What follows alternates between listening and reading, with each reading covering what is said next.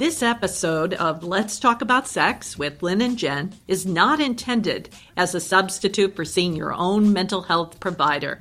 We are here to initiate conversations about sex.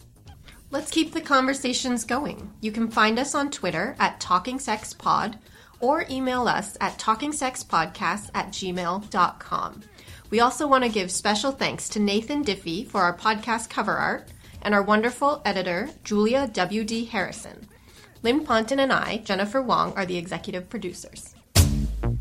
Yo. There's certain things that I can talk to you about that I can't really with my dad. I don't think we should talk about this.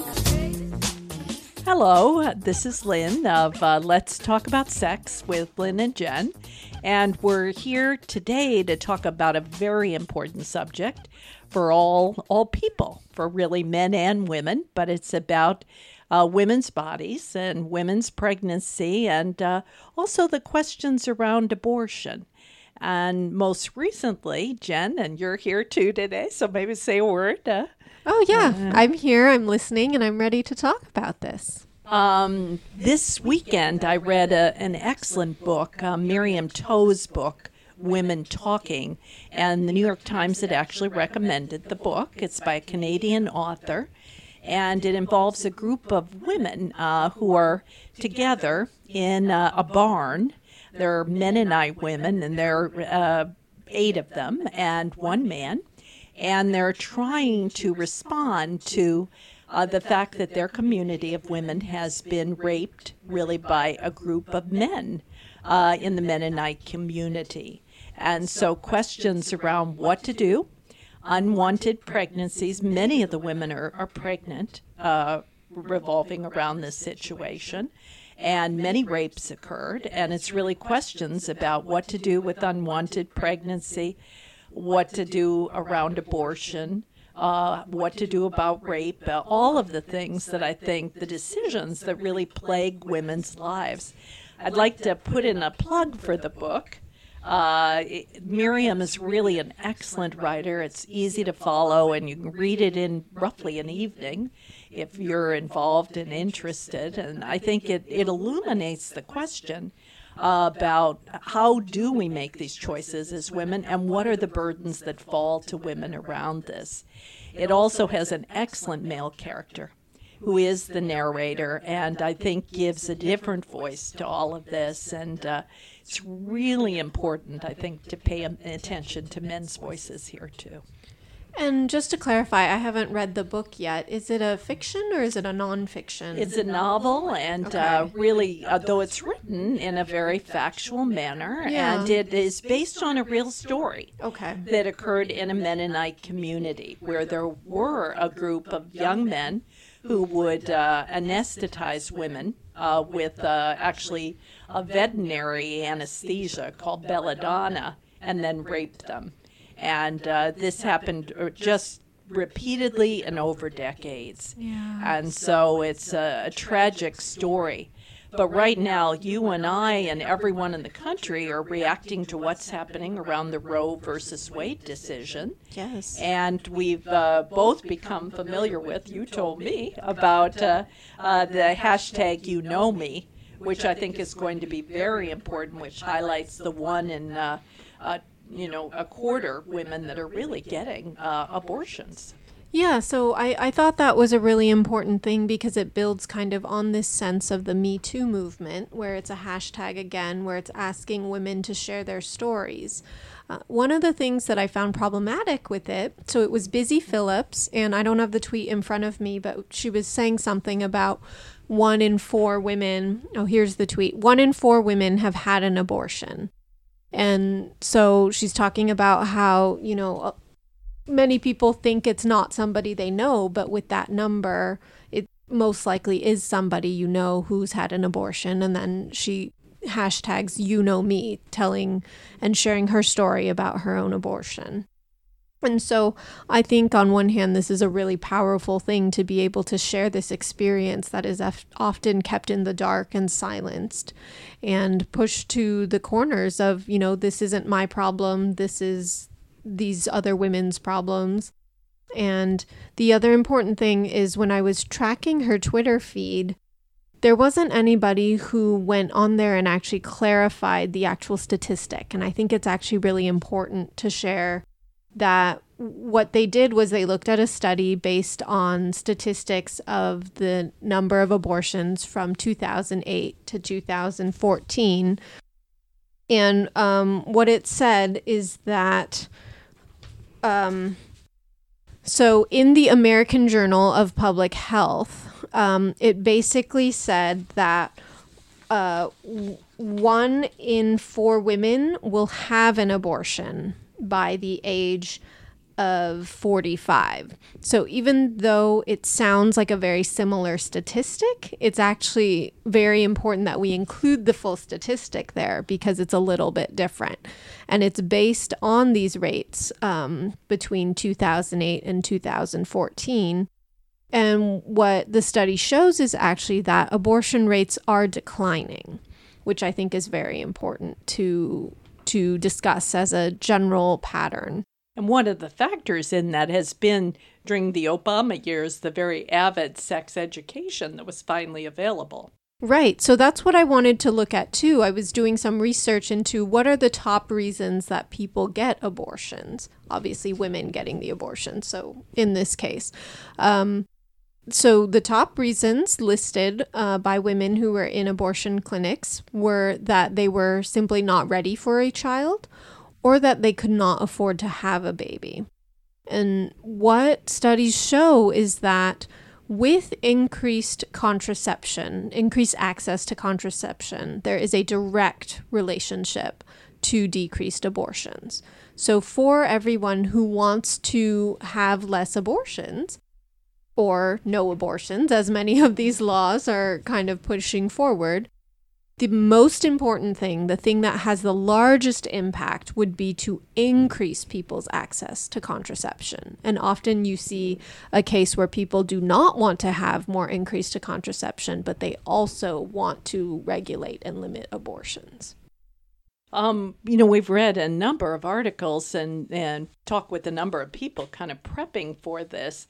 And one of the other things that we looked at was an article that's online written by Gabriella, and I'm going to get her name straight here, Breyer Fullo. No, Breyer, that's a link. Blair. So I think it's Gabrielle Blair. Gabrielle Blair. It's really an interesting and evocative article about men cause 100% of unwanted pregnancies.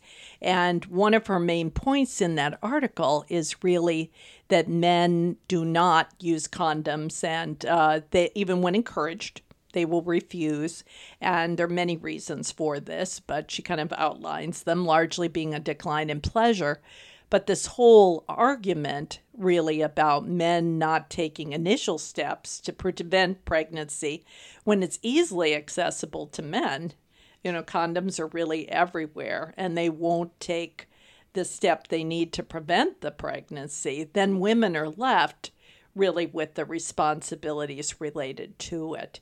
And so her point, I don't think you can take it literally. Men don't cause 100% of unwanted pregnancies, but it's important to pay attention to the joint roles that men and women have in pregnancy and the decision-making trees where they are.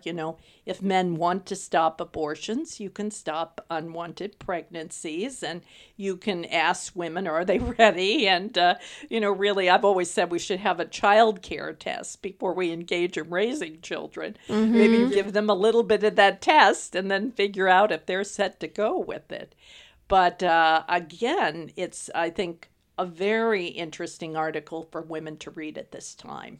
Yeah, well, I think for everyone. I don't think just women necessarily. And I think, so first off, we will post this article on our Facebook page, so please go check that out.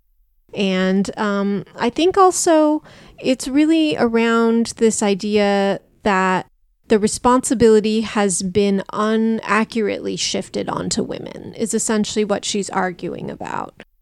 And that the ways in which we prioritize men's discomfort, or men's comfort, I guess, if I'm saying prioritize. So prioritize men's comfort and like trying to avoid their discomfort is very different than the way that we talk about women and women's discomfort, particularly around things like birth control, which have some very significant physical symptoms for a lot of women taking them. Yes. I think women are often stuck with the physical symptoms. In reading the book, Women Talking, there's a lot about the physical symptoms of unwanted pregnancy. You know, the normal parts of pregnancy, such as morning sickness, vomiting, but then knowing that you may not know the father of the child and you don't have a close relationship with them, you can't trust what's going to happen. So there's so many factors really in that. And of course, rape is different than most pregnancies, but the questions asking the person who is impregnating an individual what his willingness is around this sort of responsibilities are very important questions, I think. I think it also brings up questions around what does it mean to have an unwanted pregnancy in terms of how these types of situations happen. Yeah. And you bring up the high rate and really to think about 1 1/4, or 25% of women over a time span, which is really what it is. It's Right. A lot of women over their, what they call the childbearing years, though we bear children before and after that period. Right. But that all of us have that likelihood. I'd also like to bring up another statistic. 1/3 of all women have miscarriages. So I think that's I think it's even, actually a quarter, isn't it? I think miscarriages are 1/3, really. It's different, but we could check that. Yeah, you we may can be definitely right. check that statistic. Yeah, but miscarriages are, again, it's a normal selection process, but that's even an additional group where a proportional group of that number are unwanted too. So you have a lot of women, at least a quarter, having the experience of thinking, I really don't want this. And in preparation for this podcast, you and I were talking about women, I think, often through their childbearing years and even beyond, I can speak to, they think about unwanted pregnancy and what would happen if I got pregnant. Yeah. What would happen to my life goals? What would happen to the children I do have? All of those things. Yeah, I mean, it's kind of an ever-present force in your life. Yeah, when I went to high school in the 60s, I would say maybe 1 in 10 of the women in my high school class became pregnant with unwanted children. And they went away to various facilities to have them, usually Catholic, but not always girls' facilities. And that made all of the girls in my high school class very mindful of the fact that they too could be in that situation. So I grew up thinking I need not to get pregnant or my life goal of being a doctor would be significantly interfered with. And I was not alone. So I know it's odd. We were talking about women who think they're pregnant if they miss a period, but that's not so odd, even if they have not had sexual intercourse. Yeah. I think it's a fear that women have. Well, that's kind of how this started, was I was thinking about, I have a lot of like 13, 14-year-old clients who come in and they're panicked and they think they're pregnant. And it's because they've heard that, if you miss your period for a certain amount of time, there's a high chance that you could be pregnant. And they're missing this key piece of information, though, about having to have certain physical types of intercourse in order to become pregnant. And so I'll ask them about, have you engaged in this type of physical intercourse? And they'll say, no, I've never had sex before. And I'll say, okay. And then we have to have a conversation about, yes, missing your period is one of the signs that you could be pregnant, but it also happens after you're engaged in some type of physical intercourse with somebody. But I think it really indicates both incorrect knowledge, but also the huge fear for women. Yes. About getting pregnant in an unwanted way. Yes. And not being able really to care for the child you would love and, then have to bear. And I think that's a hard one for people who haven't been in that situation to really understand. Yeah. I mean, that type of fear, I also think it's so important that people have these conversations so that we don't have to have 13-year-olds freaked out about whether or not they're pregnant when they haven't been in a situation where that's a real threat for them. Just this last week, a young girl, high school age, came into my office, and she had sex, and 2 days later then got, within the time frame, got the Plan B and used it, and was then much less fearful. But when she first came to the office, she was extremely fearful. She wanted somebody else to really talk it through with, and so fearful that she couldn't even navigate the steps of going to the drugstore. Yeah. And accessing the Plan B and taking it. We had to kind of role play, asking, in the drugstore where it was, and then paying for it at the checkout counter, and the whole range of activities, and then having a friend available to provide support. All of that we had to run through. Well, it's such an emotional experience in addition to just the physical experience, because taking Plan B isn't just like you pop a pill and you feel great, like there are physical symptoms to it. And so I think being able to have these discussions, luckily she had you as a therapist where you could run this type of thing through. Yeah, and talk about the nausea and the headaches and Yeah. some of the other side effects that really happen with it, and talk about also the emotional feelings. There are a lot of studies that have shown that women who have had an abortion, and I would guess there are studies also about women who use Plan B, really think about the potential for that individual, and they really think and consider it very carefully. This is another point that I really don't like about the global political argument, that the assumption is, I think, by many men that women are not really considering very carefully what happens to their bodies and what happens to potential children. And I think women struggle to make honest decisions about this much more than men ever give them credit for, ever think about it. Yeah, it's often a very well thought out process, and one, unfortunately, that's filled with so much fear. Well, fear and shame. Shame, and I was going to say too. Patriarchy we have, and the hierarchy that blames women for even getting pregnant. It's your fault. You did it. It's your body. It betrayed you. It did this thing. And I think it's very difficult for women around this whole experience. And that's why I think, the author we were talking about, Gabrielle Blair, that's why she wrote this article about, men causing 100% of unwanted pregnancies. I think the other thing that has come up is to get people into the mindset of how we treat men and women very differently around the responsibility, is she brings up a point where, if we actually are this concerned about unwanted pregnancies, then if we have no problem regulating women's bodies like this, then why not instead regulate men's bodies and have all, let's say, like 15-year-olds or 13-year-old boys, as soon as they're able to, that they get vasectomies. And obviously, a lot of people are like horrified by this. But when we talk about women's bodies and asserting that type of control, there isn't that same type of outrage. Well, and I'm sure you know this, Jen, but they researched and worked on a male pill that men could take that would affect their potency.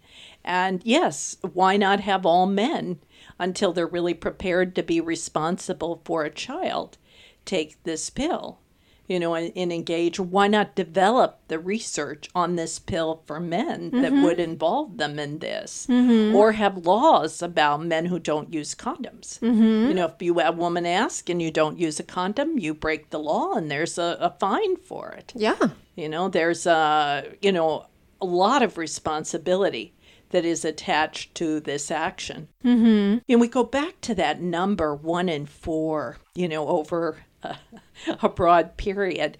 You think about, 1 in 4 having an abortion. I wonder what the statistic is really for women that have had an unwanted pregnancy and carried it through. And they've done it for other reasons. 1 in 4 has had the abortion. but how many? And, we look at that hashtag. How many have had an unwanted pregnancy in any way? And one that was not their choice and that was inflicted upon them. Right. And these are the other questions that are being asked by the novel that I mentioned, Women Talking, but also I think by other women today. They're starting to think of this because it dramatically affects women's productivity. To have an unwanted child that you can't afford. You were mentioning the reasons. That's or one you of the can't, top ones. Yeah, you can't emotionally give to. Those are really, really important reasons. I think that's also one of the privileges of of being a therapist is I have heard stories from women who have had children that are unwanted, and there aren't very many spaces where they can talk about that experience. And I think it's powerful for somebody to be able to work through the whole story. Yeah, I have treated women who have, within the context of families via incest, and also outside the family, have become pregnant through rape and other means, really. Yeah. And I think that is a real legacy that women deal with. In the novel, and I won't be a spoiler, I think, here, one of the big questions is several of these women are raped and they are bearing children, the products of the rape. And, again, they talk about the love for the unborn child and how does the love conquer the feelings that occur around the anger toward the father who impregnated them. So it really deals with a lot of really interesting questions, I think, for women. Well, there's so many complex questions there too. Even let's say they give birth to this child. How do you have that conversation around the father? How do you have the conversation around like how you were born? Because for the children who are wanted, you often have this story of, oh, we really wanted you and it was this beautiful thing. It was part of our relationship, an extension. You're an extension of us. How do you have that type of conversation when that isn't the story? Many of the children that I've worked with, most often teenagers who've discovered that was their history with respect to their parents, it takes them a long time to find it out. Yes. It's a secret. They have mixed feelings about it. Many times they want to meet the father still. Or even if it's a family member, they have very strong feelings about that. And those children are always left with the burden. And, I think if anybody's listening to this who's in that situation, I think it's really, really important to get therapy and begin to talk with somebody about the questions that really come up for you. As a therapist, I have more anger, I think, with working with children like that who are the product of rapes. It just makes you very angry with this situation and the legacy of this and what it means. Right. And with the clients that I've worked with that have been in that situation, whether it was rape or just a different type of unwanted pregnancy situation, they often are challenged with their own feelings of being unwanted. Mm-hmm. And obviously, I mean, the therapist's office is a small window into the greater of society, but I think it's really important for people to understand like that there are those lasting consequences too. It's really not just about bringing the child into the world, but what are you bringing them into, and have you thought about what that would be like and how you're going to navigate it? And having that forced upon you it's already a challenging situation without that, but with that piece it brings in a whole other layer.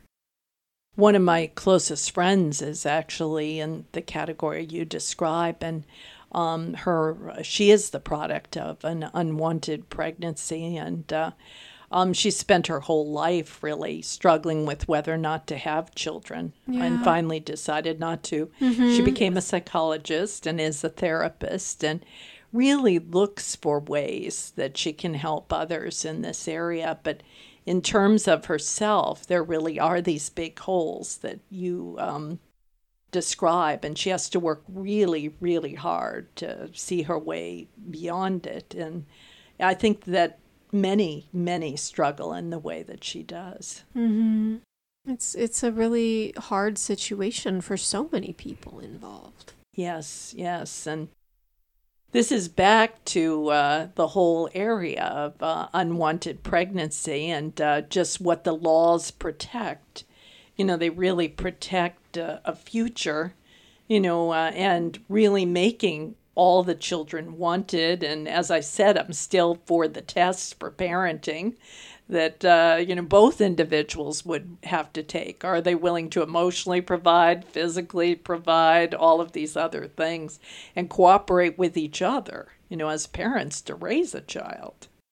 Yeah, to have access to those types of classes too before, I mean, I know they have like those flower babies. I don't know if they still do that. But I remember we had to do that type of, you carry around the flower bag and you have to pretend that it's your child. I think part of it was to show really the challenges of it. But I think we need to have more conversations around balancing kind of the joys of having a child when they're wanted and the stresses that come with it. Well, I can vouch for that as a grandmother. I just spent 4 days with a 2-year-old and a 6-month-old, and they're wanted. These are super wanted children, but they had just been recovering from the flu, and I subsequently got the flu. You're very good to do the podcast with me in flu recovery here. But it took a lot of energy, and no matter how much love you have, and these kids have a lot of energy around them, the workload and the stress, and even for wanted children, is very, very significant. Oh, definitely. I mean, all the studies show that is a great stressor to relationships. It can bring a lot of joy and happiness, and it brings a lot of stress and weariness. Yes, and then it's hard to care for children or care for yourself or others when you're really in that stressed out state. It really is. So I want to go back to what you were talking about around the laws too, because I was trying to look up some statistics, and I think one of the most important ones I found is that they were looking at whether stricter abortion laws actually lead to a decreased number of abortions. And what they found is that no, they do not. So these legal policies, there is clear evidence that they are not effective, and that if you want to have fewer abortions, you must focus on preventing unwanted pregnancies. And so I think it's really important too, I don't know that we have time to expand the dialogue today, but that we really expand the dialogue to looking at what is it that people are trying to accomplish with these laws versus what they're saying they're trying to accomplish, and whether or not they're actually tackling the issue that they claim to be addressing. What do you think they're trying to accomplish, Jen? I have my own reaction to this, having watched, how men and women think. And it's not only men who are against abortion and choice. It's really, there's a whole group of women who subscribe, I think, to a group of ideas that control needs to be exerted over women's bodies that can't be done independently. Well, I think you said it just there. I think that's exactly what this is about. It's about another form of controlling women. And women and their recently bodies have had a lot of power. Mm-hmm. And women have just the Me Too movement carried with it a wallop. Finally, it's a return on the harassment and the abuse and decades of it. And this issue, I think, is a retaliation really for it. We have the president who's pushing it. So the combo is really very effective retaliation in this area. Well, I think the president is a perfect example of, if you look at him across the years, he was actually a very pro-choice president, where his opinion was, if it doesn't involve me, it doesn't involve me, and it's not important, like, you figure it out. And he has publicly now stated differently because he is trying to maneuver his way with the power that he currently has. And I think that's very important to pay attention to, is that type of hypocrisy.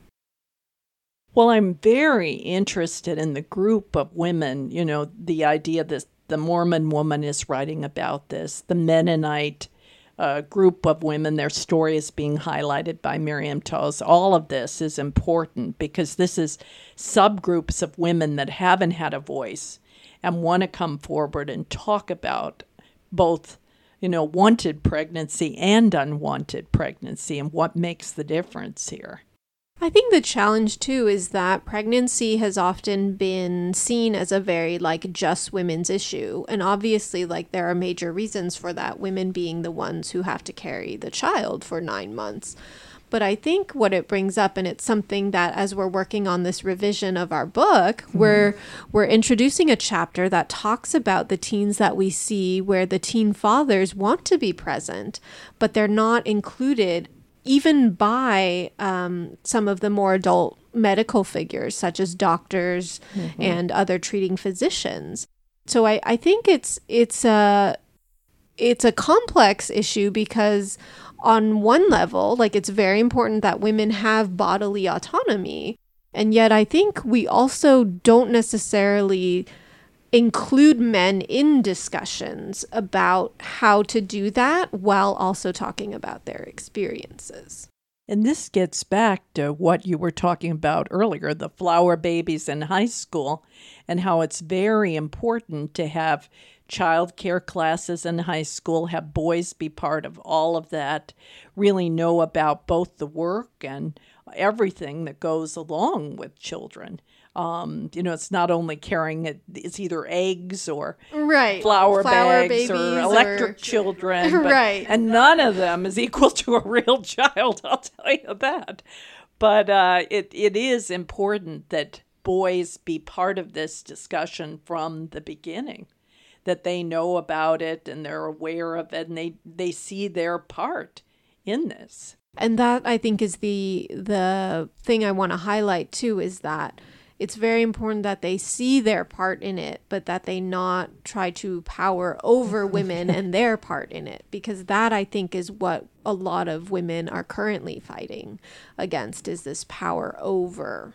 You're exactly right. And it's been there a long time, the power over. But then women are talking and more hashtags are developing and women are sharing experiences really like these, that are very, very important. So thank you, Jen, for bringing this up. Yeah. Thank you, Lynn. Come on. Let's talk about sex.